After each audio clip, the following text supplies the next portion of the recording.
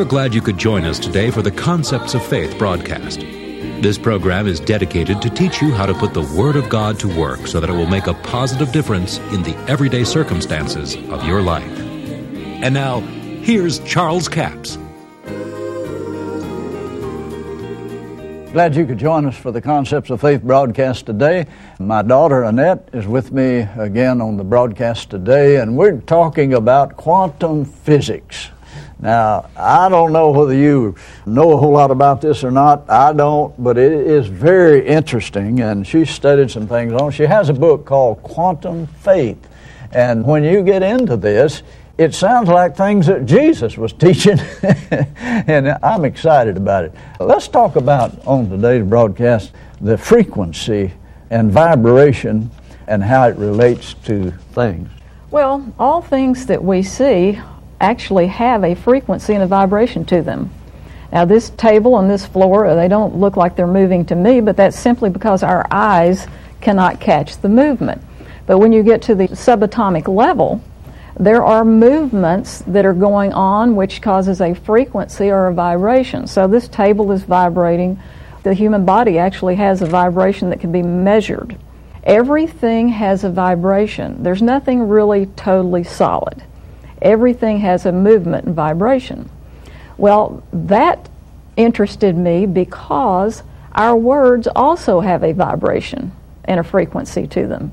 The Bible says that in the beginning that God spoke the worlds into existence.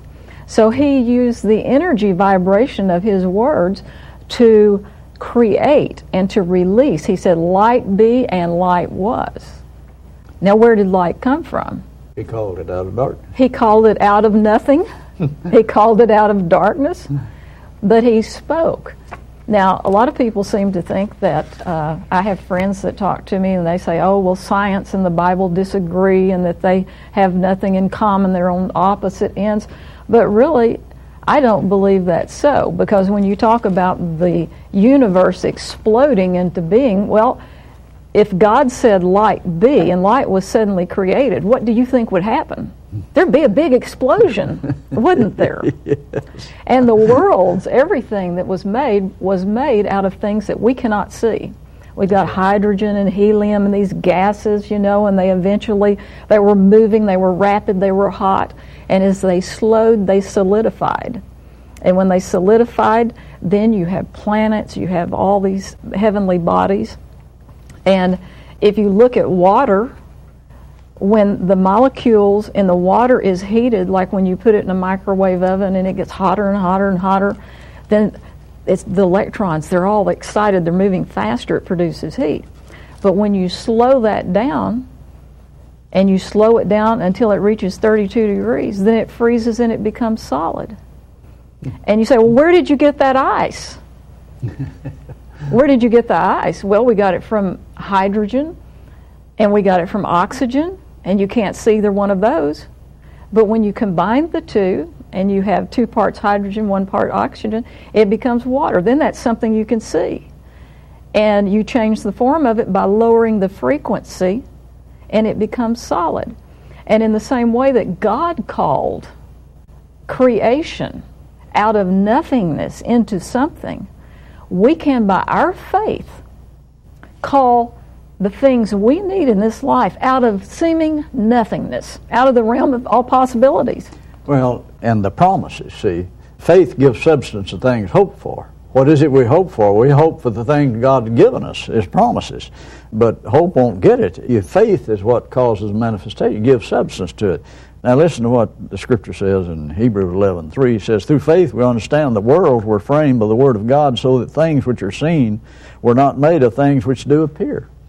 And that's what you were talking about on the last broadcast, the fact that these, what do they call them? Quarks, subatomic particles. Subatomic particles, electrons. That you can't see them. They exist in a gas state until you begin to search for them, then they appear. And God created the world with things that do not appear. So it sounds just like science is tapping into some of God's laws that's confusing them to a degree. They don't really understand it. Right. That's why the Bible has not been believable to people who are of a scientific mind, because after all, You can't make something out of nothing, they believe. You can't speak to a mountain and see it removed. A man can't walk on water. A person can't heal the sick. Jesus couldn't have ascended into heaven. But when you get into the realm of quantum physics, there's a huge realm of all possibilities. And what you see is determined by the observer. So if Jesus believed and knew laws that we know nothing about, he obviously tapped into them. And then he said, the works that I do, greater works than these will you do. So I believe that we are expected to take these laws that are in the Bible that science has said, well, that's senseless, it's religion. And now they're looking at the subatomic realm and they're going, this couldn't happen. You've got to be able to prove that this happens, and this happens. But no, when you get into the subatomic realm, nothing happens apart from the observer. That's nothing happens. Now, I remember you talking about some experiment that was done where they shot this particle of proton through a box and through a lead plate. Relate that to it. I thought that was very interesting. Well, there were two very interesting experiments that they did that still has everyone shaking their head. The first one is called the double slit experiment. And they released a shot of photon, and they would have a screen here that had one slit in it. And when they shot the photon and it went through the one slit, then they would find a spot, the particle or the spot, on a certain place on like a screen, like an X-ray film type thing at the back. So then they thought, well, let's put two slits here. So they put two slits there. And when they put two slits there, they had a totally different experience. Now, the interesting part was, when you look at it, you can just see waves. There's dark spot, light spot, dark spot when the two slits are open. When there's only one slit open, it lands in a little splat right here, or a little particle. So they kept repeating this experiment, and the interesting thing was you have a single photon, and it goes through one slit or the other, okay? The question is, if there's only one, how does it know that there are two slits open or only one? Because it behaves differently when there are two slits open. So, actually, there are some physicists who believe that exhibits some sort of consciousness or awareness.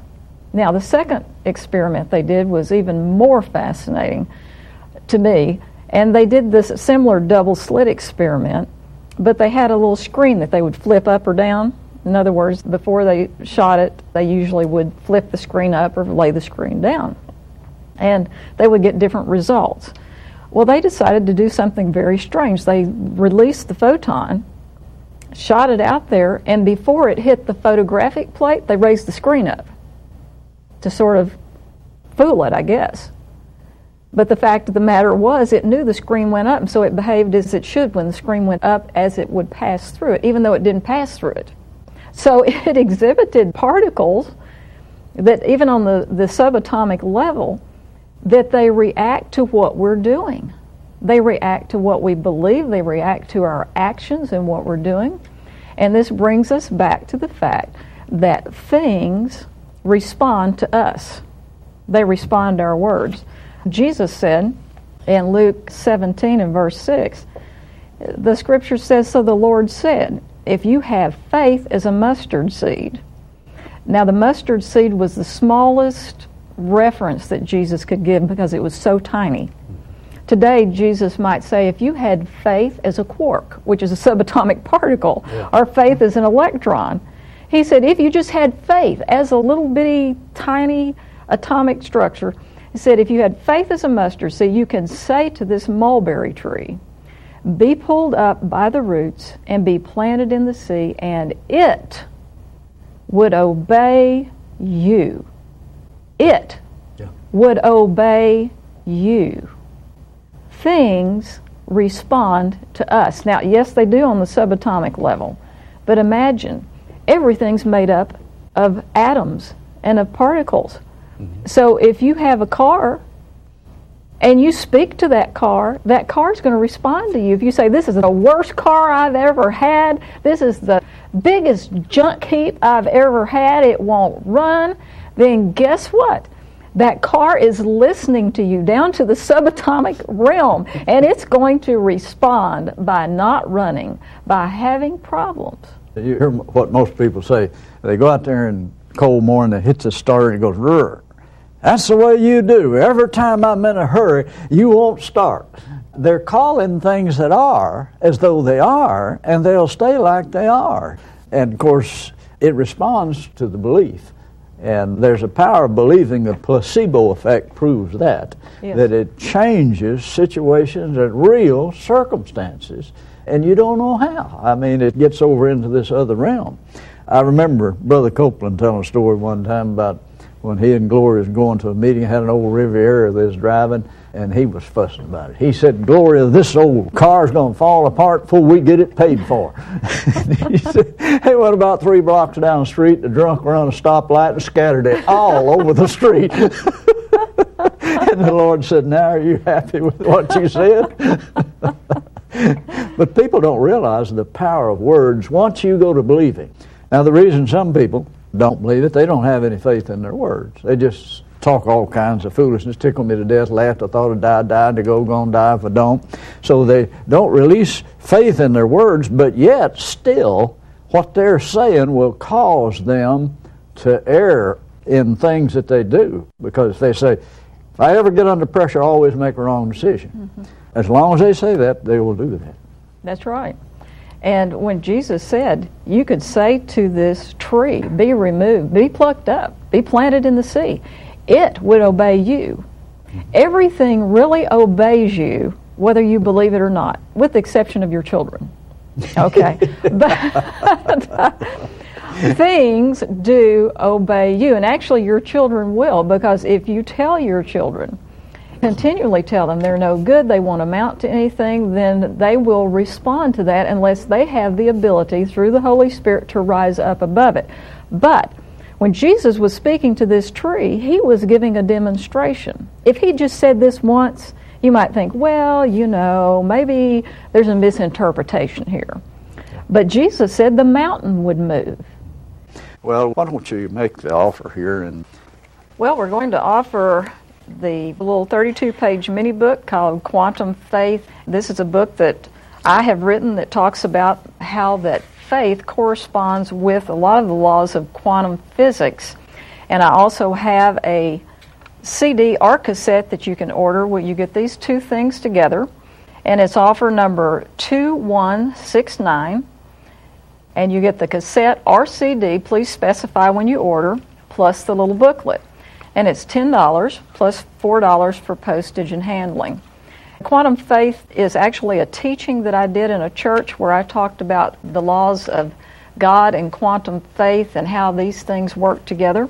So that's available. You can either call 1-877-396-9400, or you can go to our website and take a look at everything we have available at www.charlescapps.com. If you would like to have a CD of this program, number 7152, it's available on CD or cassette that you can order for $10 plus $4 for postage and handling.